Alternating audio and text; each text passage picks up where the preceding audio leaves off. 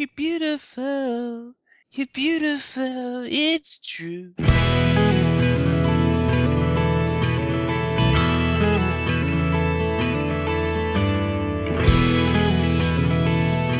and welcome to JudgeCast. This is episode number 94. I'm CJ Schrader, and with me, as always, my two fresh-smelling co-hosts. First off, we have Jess Dunks. Hey, this is Jess. And Brian Brillman. Hello. What's the difference between potpourri and bark? I don't know, what? I don't. Oh, I thought this was a It's joke. It's not a setup for a joke. There's no F in him. Oh, I don't have it. Yes, It's so... like you can get for free in the woods, but potpourri costs $9 a pound. I don't know. It's got, like, cloves in it. Oh, and it's purple often. Yeah. Yeah. So, this episode is going to be a potpourri episode. I guess Jeopardy coined this term. I actually have no idea. But basically, it's going to be a collection of topics that we thought were too small for their own episode. So we thought we'd just throw them all in. It's kind of like an email show, only we sent all the emails to ourselves. Yes. Yeah. Filtered by I can't actually say what my real opinions are on that topic. Forums. A cool growl. Wasn't it? Yeah. So each of us have a topic or two we're going to run through. And my first one is numbers in Magic. And I don't think a lot of people realize there's a lot of stuff going behind the scenes with numbers in Magic. A really basic one I think people do understand, and please don't send me emails about Unhinged or whatever, is that if something is telling you to choose a number, you can never choose a fractional number. And if something, there are no effects that exist that will make something happen with a fractional number. They all tell you to round up or down. But what about uncards? What about uncards? So the majority of the time in Magic, we only use positive numbers or 0. So you'll never see a card that says deals -3 damage to the target player, or choose a number. Well, this is a ridiculous card, but choose a number and deal that much damage to the target player. In general, when you have to choose a number, it has to be positive or 0. But also, you can't deal negative damage to something. You can't gain negative life. And like I already mentioned, you can't choose a negative number. Majority of the time, Magic uses positive numbers. But there's exceptions. And that is specifically a creature's power or toughness can be less than 0. And one's life total can be less than 0. Those are the only examples I could actually think of for the exceptions. I don't know if you guys know any others. You can't have negative cards in hand. You can get like +X, where X is based on something, and if based on a creature's power, and if the creature's power is negative, it'll be -X. Sure, yeah. So certain calculations or comparisons can use negative numbers. In this case, that was one of those comparisons or calculations. An example, I think, that demonstrates this is, say you have a 4/4 and you give it -5, -0. It'll be a -1/4. Okay, so this is an exception to the 0 rule I mentioned earlier because it has to do with the creature's power and toughness. If it got into combat, it would do 0 damage because, like I said, you cannot do negative damage. But if something needed to know its combined power and toughness, i.e. a calculation, it would get 3. It would get -1 + 4, which is 3. Which is 3. And the number of the count shall be 3. Yeah, probably another reason we don't do these topics is they are boring. Trying to make it as interesting as possible, but it is not interesting. All right. So say you're doing a calculation, and the result of that calculation is used for an effect, and that's negative. So say you have that -1, -4, and you're doing Soul's Fire, right? Or Which does what? It says target creature you control deals damage equal to its power to target creature or player if it's on the battlefield. That's not exactly a calculation, actually. That's a bad example. I'm going to use a hypothetical card. Let's say there was a card that said, hypothetical card deals damage to target player equal to the combined power of all creatures on the battlefield, and through whatever means all your creatures were -1s, 1s. In that case, it would add up all those numbers, so it would get -8, whatever, how many creatures you have, and it would try to do the damage, but it'd be like, oh, we don't do negative damage, so we're just going to use 0. However, once again, there's an exception to that rule. If the result of the calculation results in a negative number, and that result either sets a life total to a specific number or doubles a life total, or sets a power and toughness or affects a power and toughness, we can use the negative value in the calculation. So, some more examples. A lot of these will use Platinum Angel, which says you can't lose the game. And your opponents can't win the game.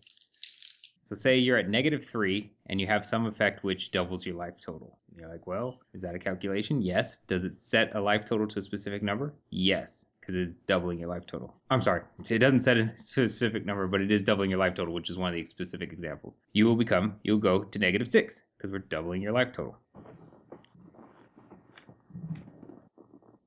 Yeah. Double that life total. I got hung up for just a second because I was like, wait, what? Is it -3 times -3, 9? And then I was like, wait, that's not doubling. I'm just waiting for you to be like e to the x, cosine, tangent, integral of, scalar value, cross product. I'm not going to be like that at all. No. But here's another example. You're at -3 again, and a player blood tributes you. So that reads, target opponent loses half his or her life, rounded up. So what is the calculation there? Half your life, it's -3, you round that up. So that would be, how do you round negative numbers? -1? That's -1 or -2. Either way, because this is not setting your life total to a specific number, and it's not doubling your life total, we use 0. So you will lose 0 life, because the result of the calculation was a negative number, therefore we use 0 life. So once again, the exceptions: setting a life total, doubling a life total, setting a power toughness, or affecting a power toughness in some way. Now, what about Mr. Life Total? Yes. I got a question about a card that has the word shadow in the title, and boy, there's a lot of them. It's that 13/13 guy for 1 black mana. Death's Shadow. Death's Shadow, yes. So if I'm because I have a Platinum Angel out, and I'm at -6 because I was at -3, and then I played this effect that doubled my life total, so I'm now at -6, and I have out my Death Shadow. Death Shadow is 1 black for 13/13. That's a pretty good deal. Yep. With the ability Death Shadow gets -X, where X is your life total. What's there if my life's at -6? All right, you said it's 20 minus your life total? It's 13 minus it gets your life total. it's 13 13, and it gets -X, where X is your life total. So you get to use your basic math skills here, and you're like, okay, so this is a calculation. It's 13 minus -6, which is equivalent to 13 plus 6. So the result of that calculation is 19. We can use negative numbers because we are setting a power toughness, although this one doesn't, but modifying a power and toughness, affecting a power toughness in any way. So therefore your Death's Shadow will be a 19/19. Seems pretty good. Yeah. I just broke Modern. You did it. You just got to get yourself to negative life. You just got to get a Platinum Angel out, negative life, Death Shadow. There you go. There you go. You see, you're joking, but there's a real deck that does actually use Phyrexian Unlife to get it to be a negative life in Modern. Well, great. This is what you guys get for not knowing your format. The great thing about Modern is there's a deck. It's like the App Store for Apple. There's an app for that. There's a deck for that in Modern. It's so wide open. So one last thing on numbers. If something tells you to choose any number, obviously you get to choose any positive number or 0. I think I touched on that earlier. But hey, there's an exception to that. Unless something, such as damage or counters, is being divided or distributed among any number of players and or objects. In that situation, you have to choose a non-zero number. So this has come up a lot with Polukranos, where people are like, well, why can't it says I can deal damage to any number of creatures. Why can't I choose 0? Or I can split this damage among any number of creatures. Why can't I choose 0? And before you ask, listeners, yes, for some time it did work that way on Moto. Oh, did it? I didn't know that. Yeah. This is one of the reasons the question came up so much. People were like, I did it on Moto just the other day, and they really did. Oh. So, yep. And one other thing I want to add is if you have to choose any number, say you're gaining any number of life through a combo or through infinite mana or whatever, you still have to choose a real number, something you can actually keep track of. That's more of a policy discussion than a comp rules discussion, but you can't say I gain infinity life, or I would say you can't say you gain a googolplex of life, because if you can't write out a googolplex -1 without writing the words googolplex -1, then I don't think you're able to keep track of your life at that number. Nah. You'd let someone gain a googolplex? Maybe. I mean, so here's the thing. Normally, when you say like I just did a googolplex damage or I just gained a googolplex life, you're basically saying, I gained just such a massive amount of life that either you're going to need to deck me or you're going to need to deal a massive amount of damage. I mean, you start getting into this, I'll say, fuzzy area, where the other opponent, if he's only able to do like 50 points a turn, well, is a googolplex really different than 100 million? Yes. So from a strategy standpoint, we determined mathematically that if your opponent is not playing a deck that can deal infinite damage somehow, the correct number of life to game is 50,000. Oh.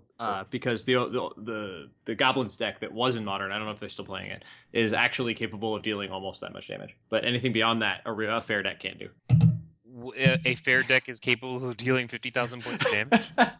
Believe it or not, yes. As an exercise to listeners, please write in and tell us how this deck can do 50,000. A fair deck, non-combo. Well, no, it can be combo, just not the kind of combo that involves infinite loops. Like if you're like playing a bunch of guys that do a bunch of things, that's fine. But Sure. Yeah. But okay. There's a way to do it. All right. Brian sounds like he just doesn't believe me. Well, I just want to see it. Just show your work, man. Sure. Or make the listeners do it. Like, sure. Or wait. As we learned with Selvala, hold on. Hold on. I'm just gonna say it's not possible. You can't. It can't be done. No way in the world can a deck do that. Now the emails are just gonna start pouring in. You're wrong. Hey, it was a multi-show thing trying to get that what was it, 11th or 12th gate? It was. But someone finally solved it. And once it got solved, it was like solved easily to make hundreds of gates. Like, did they? Yeah. I thought they still couldn't do it. No, it was absolutely solved, and I don't remember the answer right now, but I believe it involved. No, because they still had to cheat, because they still had to use what's his name, the Kamigawa dude that keeps his name when you copy. Yeah, that's not cheating. Yeah. There was something, and then Sakashima the Imposter. Yeah. The Imposter. Well, we already had Lazav as the 11th gate. That's why this was 12th gate. Lazav didn't Lazav work. doesn't work. Lazav, that's probably what you're remembering. Is it sounded like it worked, but then Lazav didn't, because it copies the card in your graveyard. And there was a way to do it, but it required you using Lazav to copy a Sakashima, and then having something else. That was it. Yeah. Yeah, we're going deep. Yeah. I don't remember. It was something. It was a year and a half ago or a year ago. We'll be, I'm wrong. Send an email correcting us. No, someone did solve it. I just found the email. Anyway, that really was. It was actually just a little over a year ago. All right, so let me talk about life totals for a second, because they came up a lot in the numbers. Specifically, setting and exchanging life totals. If you have an effect out there that sets your life total, what ends up happening in the background is you gain or lose the appropriate amount of life to reach that new life total. So say you're at 10 and something sets your life total to 20. You just gained 10 life. So if you have something that triggers on gaining life, it will trigger. And if it looks, if it wants to know how much life you gained, it'll see that you gained 10 life. If something tries to set your life total and you can't gain life, the setting won't do anything, because once again, it is gaining life. If something doubles your life total, that's the same concept. You are gaining that much life. So if you're at 10, once again, you double it, it goes to 20. If you're at 10 and you have two effects that double, say you have something that is having you gain 10 life, or have something that's setting your life total to 20, and then you also have that guy out that says whenever you gain, or as you gain life, you gain double that much instead, if you would gain life. Then since you're gaining 10 life, he doubles that, and you're going to end up gaining 30 life, even though your life was set to 20. Yeah, all over the place. Too many numbers. It's okay, man. It's okay, man. It's okay. Shouldn't have chosen this number one. Hey, here's the thing. At least I had to look up how to pronounce potpourri. Is that right? Because I usually say potpourri. Oh It man, sounds like something I'd order in a Thai restaurant or a Chinese Yeah. restaurant. Like Pot- because I can't pronounce stuff. Look at it and be like, I want the potpourri. potpourri. You can just bring me some soy sauce for that too. What is that? All right. All right. Let's go out with a bang, and by a bang, I mean exchange. So, if something tells you to exchange your life totals with something else, generally it's between two players, but there is that one tree. Tree redemption. Yeah, that made it weird. That's the same situation. You're actually gaining up to the new life total, and they are losing down to the old life total. However, if something says you can't gain life, then what happens in reality is no exchange happens if you would have been gaining life from the exchange. So let me give an example. I'm at 10, Brian's at 20, and something's out that says players can't gain life. If we were to exchange life totals, it would make me go up to 20 and him down to 10.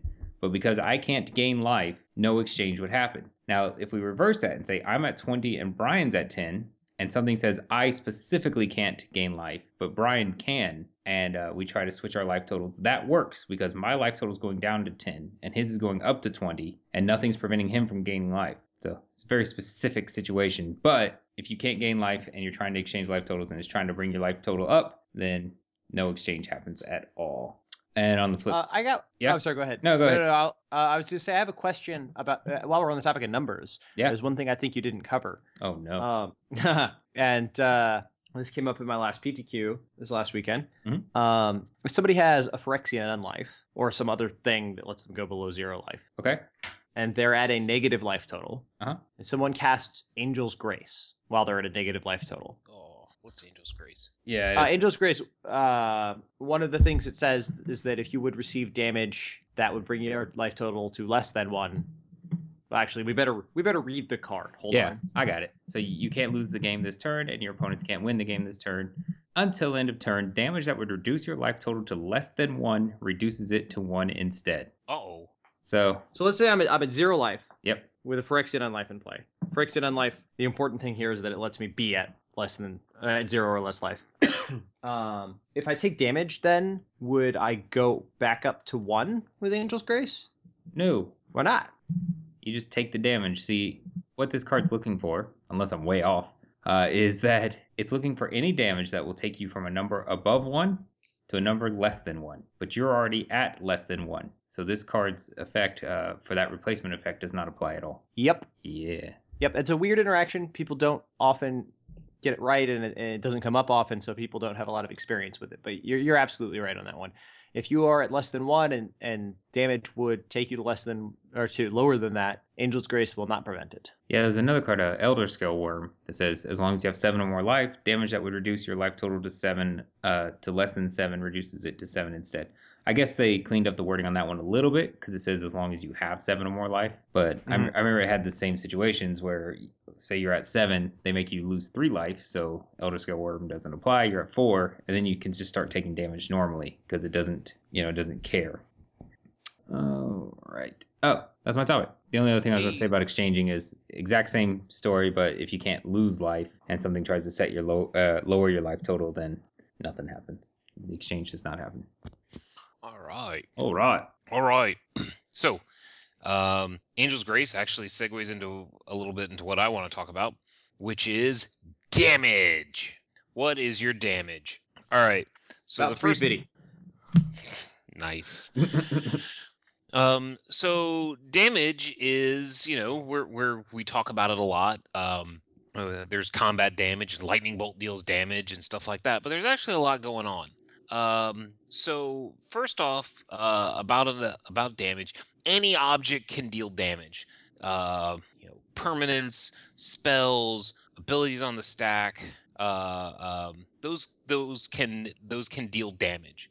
But damage can only be dealt to creatures, planeswalkers, or players. Okay, damage can come from combat, from a spell, or an ability. Okay, combat damage is damage dealt during the combat. The beginning of the combat damage step is the turn-based action, and its source is the creature, dealing the damage. Other damage is not combat damage. So things that trigger off of combat damage, if it's not actually in combat, it's not combat damage. And the source of that damage is specified by the spell or the ability. Okay. For example, the fight mechanic, it feels a lot like combat damage, but it's not. Okay. The source is a creature because fight tells you the creatures are dealing damage to each other, but it's not combat damage, even though they're fighting. So damage has a few results. So when damage is dealt, what happens? Well, the thing that people are most familiar with is damage dealt to a player by a source without infect, which is most sources, causes that player to lose life. Okay, so damage and loss of life are, and this is a point of confusion for newer players. They're not exactly the same thing. The loss of life is what you actually mark on your life pad. When you go from 20 to 17, you just lost 3 life. Okay, the damage caused that loss of life, but you could also, there's spells out there that cause you to lose 2 life, 3 life, whatever. Okay, so things that interact with preventing damage will prevent the damage, and therefore you won't lose life. But things that just straight up say you lose life, that's not damage. That doesn't get prevented or anything like that. So if damage is dealt to a player by a source without infect, that player loses that much life. Damage to a player by a source with infect causes you to get that many poison counters. Damage to a planeswalker causes that many loyalty counters to pop off. Damage to a creature with wither or infect causes the creature to get -1/-1 counters equal to the amount of damage dealt. Damage to a creature without wither or effect causes damage to be marked on the creature. Now, what we mean by damage marked on the creature, if you want to visualize it as like little tiny damage counters on the creature, just kind of like sitting over there, sitting on the creature, kind of invisible, that kind of count up, you can. And when the amount of damage is equal to its toughness, equal to or greater than its toughness, then state-based actions are going to put it in the graveyard. They also get wiped off at the end of turn. We'll talk about that in a bit. It does not work like Duel of the Planeswalkers does. Duels of the Planeswalker actually represents the toughness of the creature going down, and not what happens. No. Okay, and then one other result of damage is damage to a creature with lifelink causes you, the controller of that creature, to gain that much life. Now, one thing that's kind of interesting about this is it's the damage is causing the life gain, not the ability lifelink. So there are certain cards that say like, hey, whenever a spell or ability causes you to gain life, lifelink isn't an ability that causes you to gain life. Lifelink is an ability that changes how damage is done, and it's the damage that is causing you to gain life. Seems unnecessarily complex, but that's the way it works. So damage, yes. Yeah, I just want to mention how important it is to separate the concept of damage with damage being marked on a creature. Like, I think people already intuitively know that damage can have different results, but they don't think about it like that. You know, the fact that damage has one result on players than it does on creatures. And once you start to separate the concept that there's the concept of damage and then there's what it results in, I think it makes a lot of other rules interactions kind of fall in place, particularly with infect or planeswalkers. Right. So damage, what we just went over is talking about the results, okay? But applying damage happens in 3 steps, okay? And we're going to go over those 3 steps. So step 1 is the damage is dealt, okay? Modified by replacement or prevention effect. So if I am dealing 5 damage, I just hit you with a 5/5 creature, and you have a prevention effect that says prevent 2 damage. The first thing we're going to do is we're going to say 5 prevent 2, so I have 3 now. Or a replacement effect like Dictate of the Twin Gods that doubles all the damage done. So if I hit with a 5/5, that's going to be doubled and become 10 damage. That is going to be dealt. Now, for things that trigger off damage being dealt, here's where they trigger, and this is what they trigger on. Okay? Then the damage is processed into the results. okay, as modified by replacement effects that interact with those results. The most common interactions are things like worship or Angel's Grace Hey, or Elder Platinum Scale Worm. Yeah, Elder Scale Worm or Platinum Empyrean. It's almost like we planned this, but we didn't.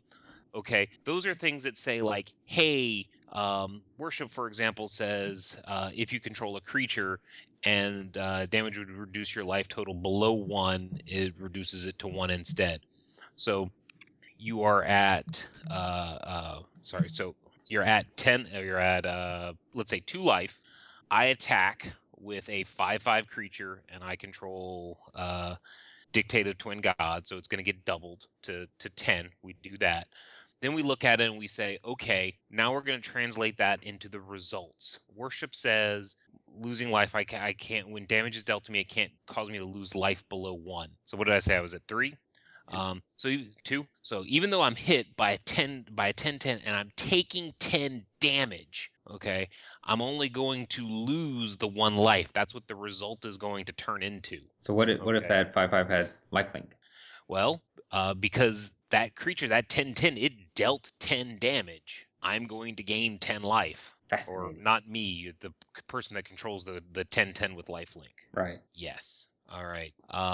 So then the last step of the damage dealing. So the first step is damage is dealt, modify with any replacement effects. Step 2 is figure out what the results are going to be as a result of the damage being dealt, and then any replacement effects that interact with those results. It's normally things like putting counters on or life totals not being able to drop below a certain amount. And then the third thing is apply the results. So figure out what everything's going to be and then do it. Now, in these 3 steps, there's no state-based actions being applied. Nobody's getting priority. If you have replacement effects, then you get to do the normal decisions of deciding which order. But this pretty much all happens all smoothly. After damage has been dealt, then it's important to know that damage does not actually kill the creature. Okay, state-based actions do. Okay, lightning bolts don't kill creatures. State-based actions do. So it's the state-based action that looks at the damage that's marked on the creature and determines whether or not it needs to be destroyed. Let's see here. 2 other things. If a source deals 0 damage to anything, it didn't deal any damage. So if I attack with a 2/2 and you play something that prevents 2 damage, that 2/2 didn't deal any combat damage. It didn't do anything. Except, look cool swinging and running across the battlefield.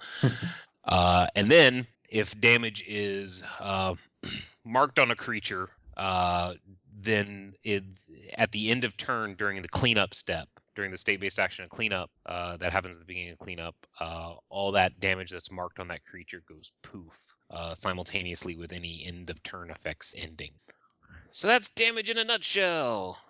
I have nothing to add to that. No? It's hard not to do an Austin Powers reference every time someone says blank in a nutshell, but yeah, I think we've moved on past that point. It's me trapped in a nutshell. Okay. What kind of nut has a shell? Never mind. I don't think I have anything to add to that, if that's what you're about to ask. No? Okay. So are we doing both topics like back to back? Yeah, man. All right. So a second topic. Now this is potpourri, right? Yeah. We can talk about anything we want? Yes. All right. Ladies, I know there's some female listeners out there. I would just like to say that I am, I like to think that I'm a pretty intelligent guy. And if you also like intelligent men, you can send me an email at No.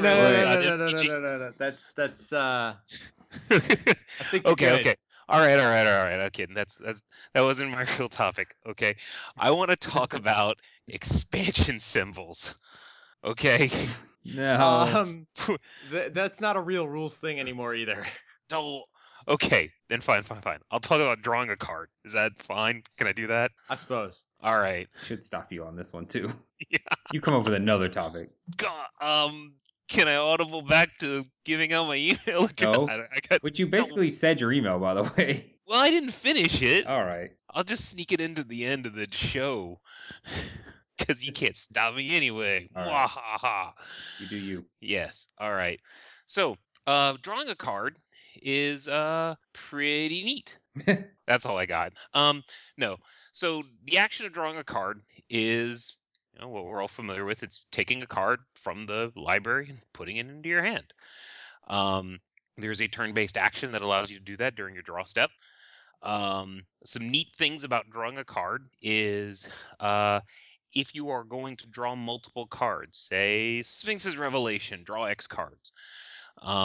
You are going to draw those cards as separate individual cards. So, you don't draw 5 cards simultaneously. You are going to draw 1 card 5 times.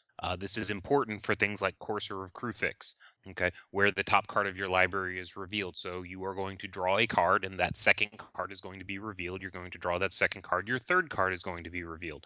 Your opponent does get to see those. What if you're milling 5 cards?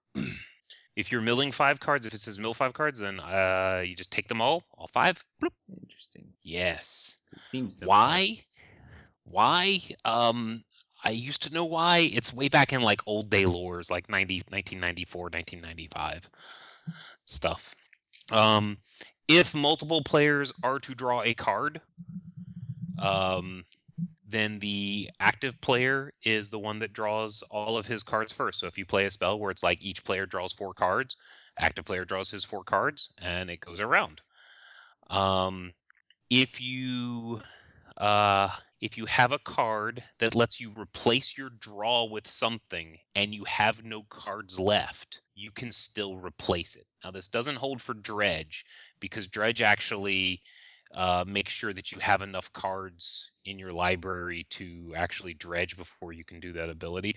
But if you have an option of say something like, you may, instead of drawing a card, do this, and you have no cards in your library, you can still do that other thing. I have a funny story about Dredge when you're done, actually. Okay. And then let's bring it up. If you draw a card during the casting of a spell, that card is going to remain face down off to the side until you're done casting the spell. Happens with only one card. If you attempt to draw a card and can't, state-based actions are going to kill you. So it's not having an empty library that kills you. It's attempting to draw from an empty library. So if someone mills out your entire library, you've still got a chance. Make the best of it. And Just you have like that Pegasus card, Island Sanctuary. Yeah. Yeah. Like the Pegasus card, Island Sanctuary. The Pegasus card. The Pegasus card, the Pegasus card. Whatever. They mill you out, get psyched up, do your 80s style Rocky montage, and come back and kill them before you draw your next card. Because, yes, if you try to draw from an empty library, state-based actions are going to kill you. And that's drawing a card. Okay, Jess, Dredge story. Okay, so, for Dredge, funny story. I was messing around with playing Runeflare Trap in Modern, and for those of you that don't know the deck from Standard, it involved a card called Runeflare Trap, which deals damage to you or equal to the number of cards that you have in your hand, and it makes you draw a whole bunch of cards. It plays Howling Mines and Dictate of Kruphix and Fauna Mythos and all that. To make your opponent draw tons of cards, and then you kill them. And I was playing against someone who was playing a Dredge deck in Modern, and it was hilarious because every time they had a card draw, they had to click through like 7 or 8 different replacement effects for stuff if they didn't want to dredge. Oh, because each card in their graveyard had, or there were 7 or 8 dredge cards in their graveyard. Right. So every time they'd go through a draw step, it would take them like 3 or 4 minutes to get through that draw step. So they had to keep clicking on no, I don't want to do this. That's funny. Did the guy time out and lose? No, it wasn't quite that bad, but it was. I mean, it had to be annoying. It had to be the most annoying thing. I think that's why. What was the Simic, the Ravnica, the first Simic mechanic? In Return to Ravnica or the old one? No, the old Ravnica. Not. Did they not have transmute? No. The Simic one. It was something like when a creature comes into play. Graft. You could graft. Graft was really obnoxious on Magic Online. Also, anytime a creature came into play, for every graft creature you had, do you want to move the counters to it? Yeah. You want to move the counters to it? No. Stop. Shut up. I remember those stupid rings that were in M12 or 13. Oh, those were awful. Yeah, they would trigger. So it was like, at the beginning of your upkeep. Don't they trigger even if they're not equipped? Yeah, exactly. If at the beginning of your upkeep, well, except the word if isn't in there, but they're like, put a +1/+1 counter on this creature, or something about it being a green creature or something like that. And but it didn't have an intervening if, so they triggered even if they weren't equipped, and it's just like, that's frustrating. They did that on Duel of the Planeswalkers too. Yeah, they did. So obnoxious. So I guess if you could instant speed equip it during your upkeep, then something happened good. Right. So if you've got like a Brass Squire or something, it could be relevant. Oh yeah. So here's the exact wording: at the beginning of your upkeep, put a +1/+1 counter on equipped creature if it's blue. So little side lesson here: that is not an intervening ifs trigger, because intervening ifs have to be worded trigger condition, comma, if some other condition. They actually have to intervene. Yeah, comma, effect. This one just says you need 2 commas first off, and it just says put a +1/+1 counter on equipped creature if it's blue. It doesn't say if this is equipped to something, and it doesn't say if it's blue as an intervening if. So this triggers every turn. It's frustrating. I don't know why they worded it like that. All right. Anyway, so for my topic, it's kind of twofold. I've been playing a lot of Modern recently on Magic Online, and the deck I'm working on right now is a variation of Conley Wood's Eggs deck. And if you don't know about that, you could Google it and find out. I've changed some cards around, but it's made me realize that one of the things people don't always know about, and watching people play this deck at the last PTQ also made me realize that so many people don't know how they're actually supposed to cast spells. So I'm going to talk just for a real quick, I know we've got an episode on this, but just as kind of a refresher, about the fact that all crazy teens have tried magic pills, which is a mnemonic. It's not one I used, but it's one that I think is really good, for how to remember the steps of casting a spell. That is, all crazy teens have tried magic pills, ACTHTMP, or as those of us cool kids like to call it, ACTHTMP. I've never heard of it. It's a it's Philith's younger brother. Yeah, Philith's younger brother, Actathump. So the steps are that you announce your spells and place it on the stack. You choose any modes that it has. You choose any targets that it has. You choose how you're dividing any effects that it says to divide. You total up the cost and lock in the cost, and then you activate mana abilities and you pay the costs. And it seems very straightforward. We do it all the time without thinking about it. But let me give you an example. Let's say that I have an island and a lotus petal. Not a lotus petal, lotus bloom. Sorry. Okay. And these are the only things I have in play because I haven't drawn lands for 3 turns. Can I cast? Oh crap! What's the name of that spell now? Now I can't remember the name of that spell. The blue one that has affinity for artifacts, draws cards. You know what I'm talking about? You're asking the wrong people. I know what you're talking about, but if you want the name of it, by the way, Lotus Bloom is just Black Lotus for people. Lotus Bloom is an artifact with suspend 3. You suspend it for free. 3 turns later it comes into play, and it is a Black Lotus. Hurrah! Hurrah. Very powerful. So there's another card. It is a blue card that I will remember the name of here in a moment. It costs 4 and a blue. It says draw 3 cards, and it has affinity for artifacts. So in this situation, I can sacrifice my Lotus Bloom for 3 mana, and I can tap my island for the 4th mana. But then I won't have a Lotus Bloom, so it doesn't cost 1 less because of affinity, right? Or is there a way that I can cast this? There is. How do I do that? All right. So since Lotus Bloom has a mana ability, what we do within the steps of casting a spell there is a little further down, we calculate the total cost. Okay, so you haven't activated any mana abilities yet, but you calculate the total cost. Affinity reduces that cost by 1 because you have 1 artifact. So we calculate total costs, and the cost comes out at 3 and a blue. Then you're given the ability to activate mana abilities if you so choose. At this point, go ahead and use the Lotus Bloom, adding 3 mana to your mana pool and tapping the island. So what you've done here is once that cost is calculated, it is locked in. So sacrificing the Lotus Bloom later doesn't go back and change the old cost. So that means you can, in fact, do this. Yeah, and the other thing that goes with this is there are a couple other things people I've seen screwing up all the time with this, where you have something like Ichor Wellspring in play, and you sacrifice it to cast Reshape. And Reshape has an additional cost of sacrificing an artifact. And so I cast Reshape, I sacrifice my Ichor Wellspring. Do I search my library first, or do I draw a card first?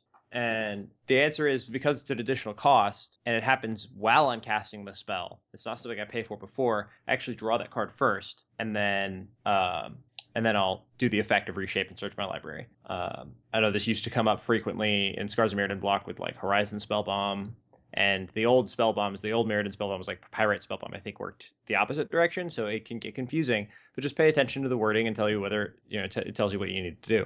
I know we can get a lot. What's that? It's pronounced Ichor.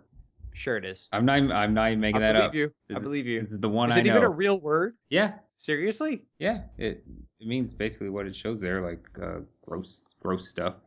Ichor, an ethereal fluid flowing in the veins of the gods, an acrid watery discharge, as from an ulcer or wound. Ichor. Well, I'm glad CJ's here to let me know that. Yeah. It's odd that CJ is able to pronounce a word correctly. This is the one I know. So the card I was thinking of earlier, by the way, is Thoughtcast. Oh, yeah. I don't know why I couldn't remember it, but I couldn't remember it. We should have named this Thoughtcast instead of Judgecast. All right. Carry on then. So, yeah, I actually don't have much else to talk about that. I just wanted to go over it quickly. I know that we have a lot of new listeners, so that's one of the topics that if you're a newer Magic Judge, you should really delve into, is the steps of casting a spell.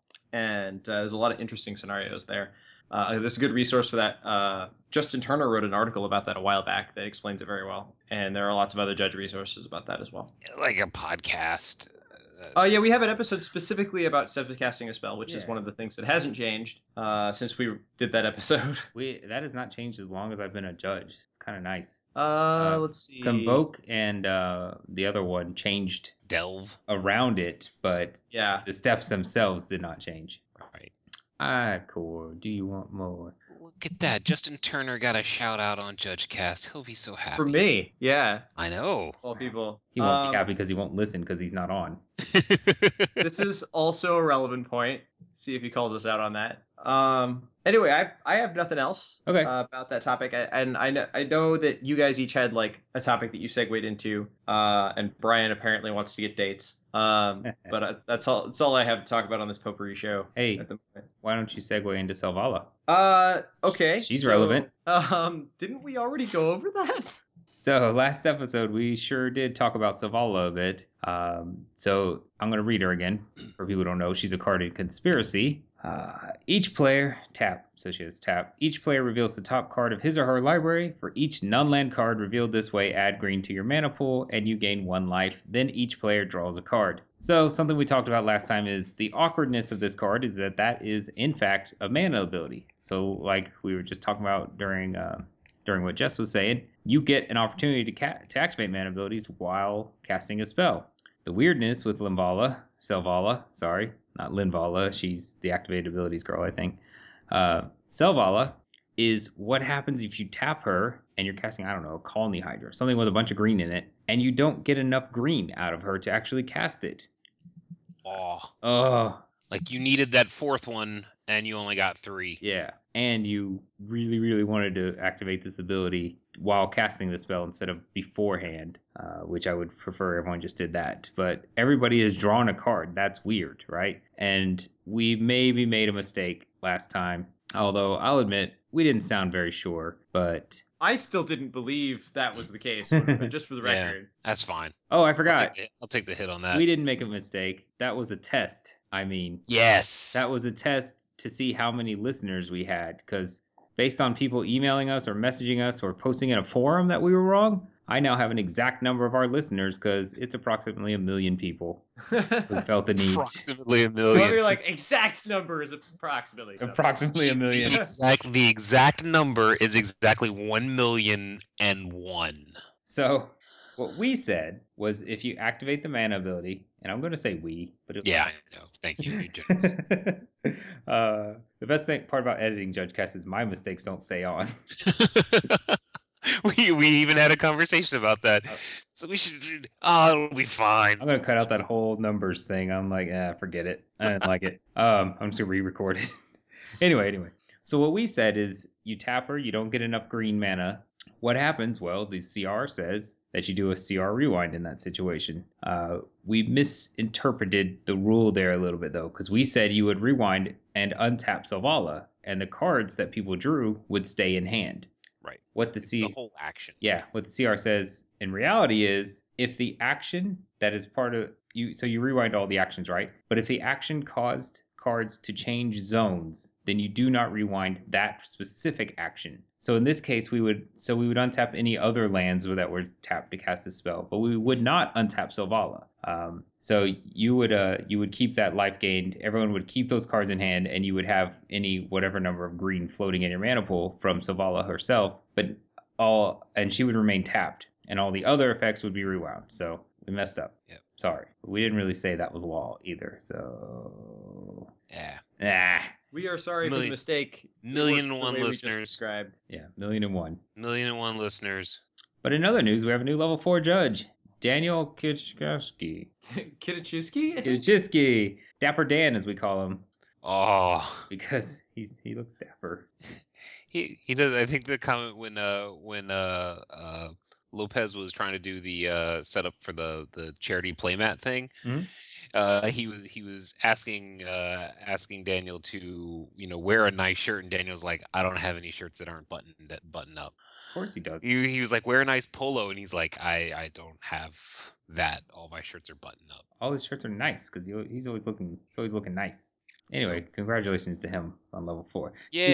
He's been the rules the net rep forever, one of the net reps, and he's also in charge of the level 3 advancement process. Yep. When Mr. Jeff Morrow stepped down, which you heard first on JudgeCast, which you did hear first. Spoilers. That's a spoiler. I don't know. Okay. It was at the time. It was at the time. It was. Yeah, it was actually funny because I made mention of that, and other L3s were like, "Where did you hear that?" And I'm like, "From me, because I'm a primary source." Yeah. Love it. So congrats to Daniel K. Indeed. Been a long time coming. Yeah. All right, let's dive into our emails. We only have a few this time. Email. I'm not doing it. Email. All right, fine. You're really not doing it. What? I'm looking. It's like I don't see any more cat photos in our mailbag. No cat photos this time. What's up with that? Maybe next time. Our first email comes from Scott. He says, "Hello, judge-shaped replicants. I've been a faithful, even dependent, some might say, listener for about 2 years now, and I have to say yours is my favorite anything in all of media. If someone told me there would only be electricity for 1 more hour, I would immediately begin listening to your Layers episodes on 2x speed. I find your show to be highly informative, hilarious, and very helpful in navigating the ever-expanding sea of cards in this crazy game. In Splurge Feed. Do you think if all electricity went away, like, Magic would just blow up? I guess we wouldn't be able to print it anymore. No. We'd still be able to... Like, manually? We'd still play. We would still have all the old cards. Yeah. And, like, video games are dead, so... Anyway. It just means that people would have to start talking to each other instead of hunched over their phones. No! I would immediately just, like, set up a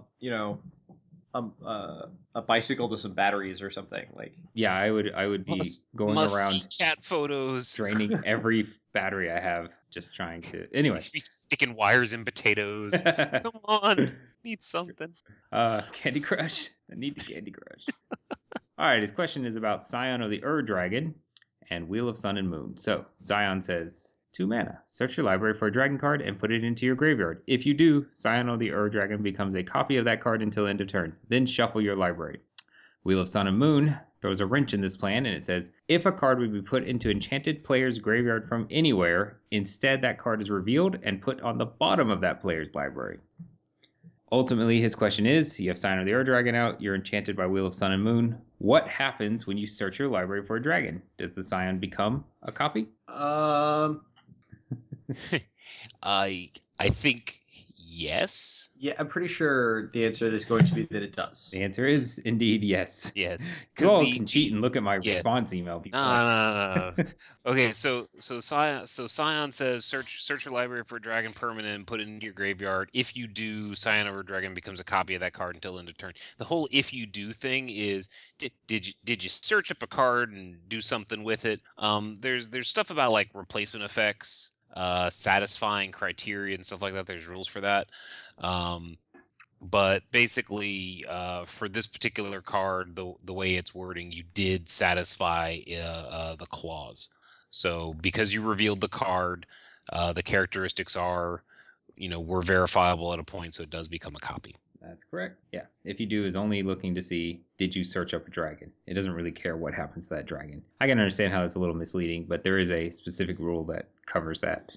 And it says, we don't care what actually happened. Just did they choose to go search their library and find a dragon card? Next, from Richard. He says, I have a few questions, mainly about failure to maintain game state. It says that not reminding your opponent about missed triggers isn't part of this infraction. From what I have seen, the most common gameplay error. We'll circle back to that in just a second. But he says, then what are some examples? Okay. Man, there are lots of examples of this. Yeah. The classic is casting a spell for the wrong amount of mana. It's a 5 mana spell and you cast it for 4, or it's double white in the cost and you do double blue instead, or attacking with a creature that has summoning sickness. Any of those types of things are examples of gameplay errors that a player makes and the opponent fails to catch them, and that's when you would get a failure to maintain game state. So what about mistrigger? Why is that special? He asks a question about mistrigger, but failure to maintain game state, though, it's always paired with the GRV. It is never paired with any other infraction, and it's never given on its own. I think that one suffers from people sometimes just reading the title of the infraction and being like, oh, you failed to maintain the game state. Here's your infraction. Oh, yes. And it's the opponent. Okay, it's you never walk up and give both players a GRV, or sorry, not a GRV, a failure to maintain game state. It's like, well, you didn't maintain the game state, so you get a failure to maintain game state. It's always failure to maintain game state is a passive infraction. It basically means the other guy made a mistake and you let him. Yeah, that's what that means. All right. So his second question has to do with missed triggers. He says, secondly, are you required to remind your opponent of their triggers if you are aware of them? For example, player A attacks player B with a creature with heroic, then casts an instant on it. Player A keeps track of the damage but fails to note the heroic trigger, and player B notices the heroic trigger but says nothing. Player A has a mistrigger error, but has player B officially done anything wrong, and does this change if the situation results in lethal damage, for example? There's a lot going on with this question. Basically, do you have to point out your opponent's triggers? So that was a change a year and a half ago. Basically, it was handed down that keeping track of your own triggers is a skill. Your opponent does not need to help you play in that regard. So failing to point out or not pointing out your opponent's missed triggers is not a problem. It's not cheating. Okay, you're not required to do that. However, okay, the missed trigger policy has this list of when is the trigger actually missed. It's not forgotten trigger, it's missed trigger.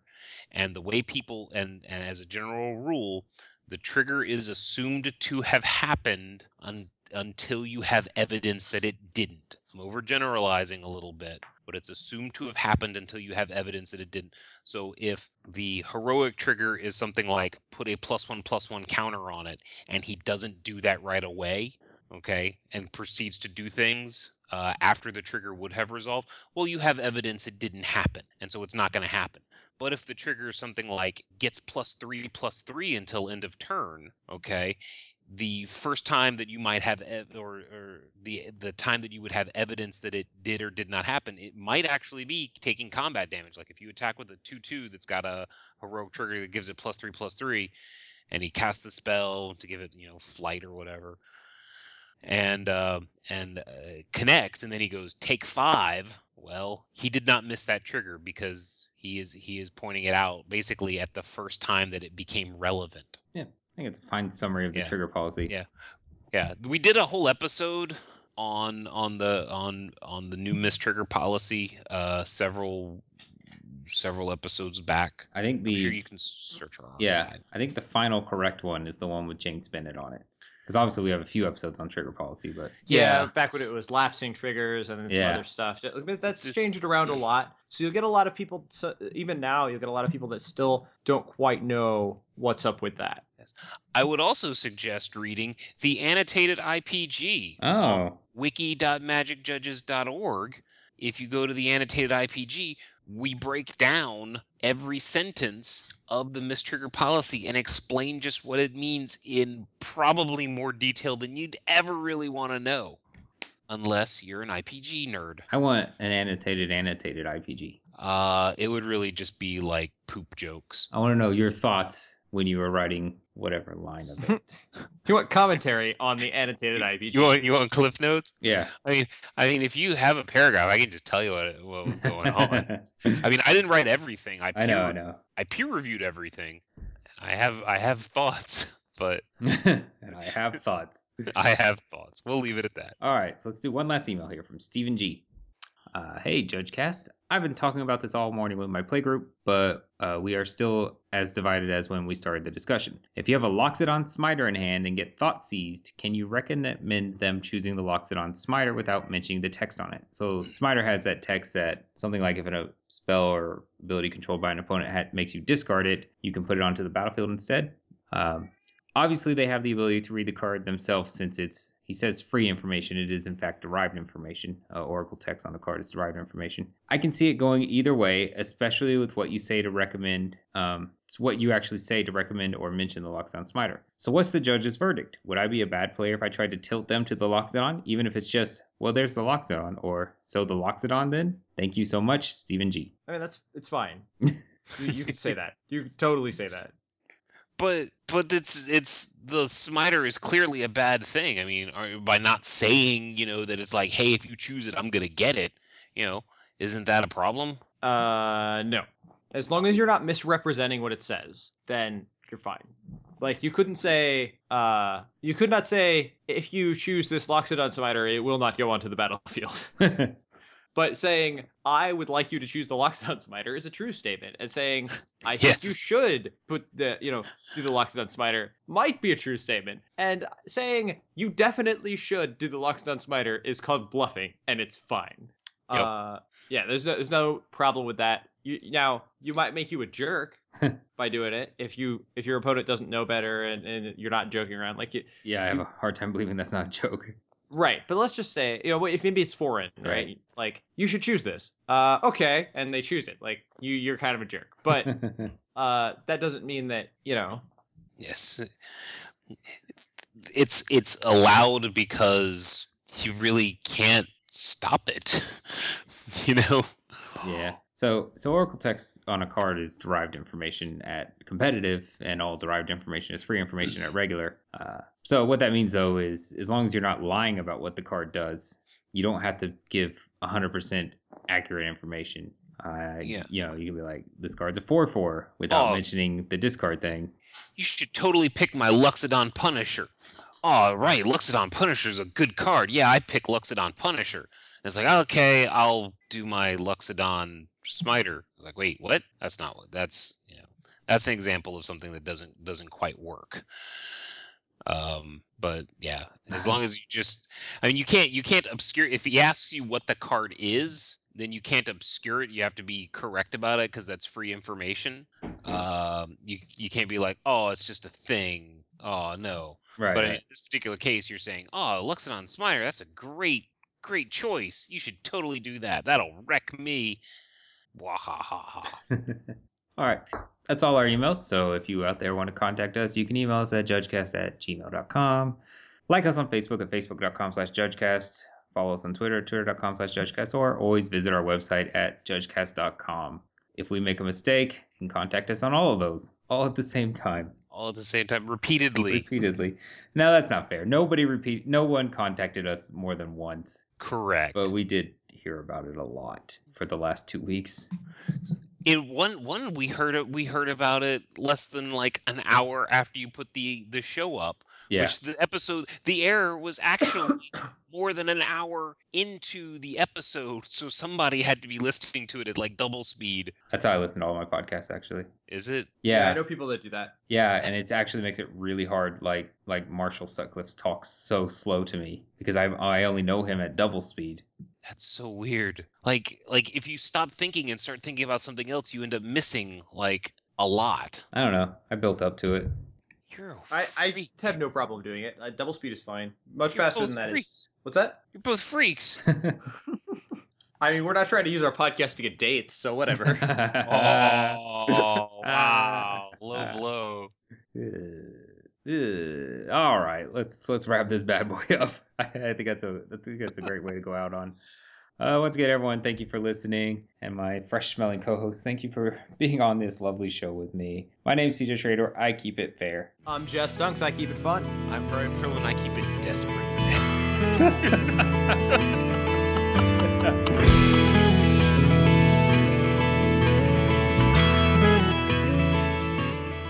That's the problem. I mean, and that's an issue we've had a few times, is because we're so experienced, we kind of maybe sometimes forget how our lessers will take what we say. Wow. It's not less experienced, I think is what he meant. Yeah, sure. I know what he means.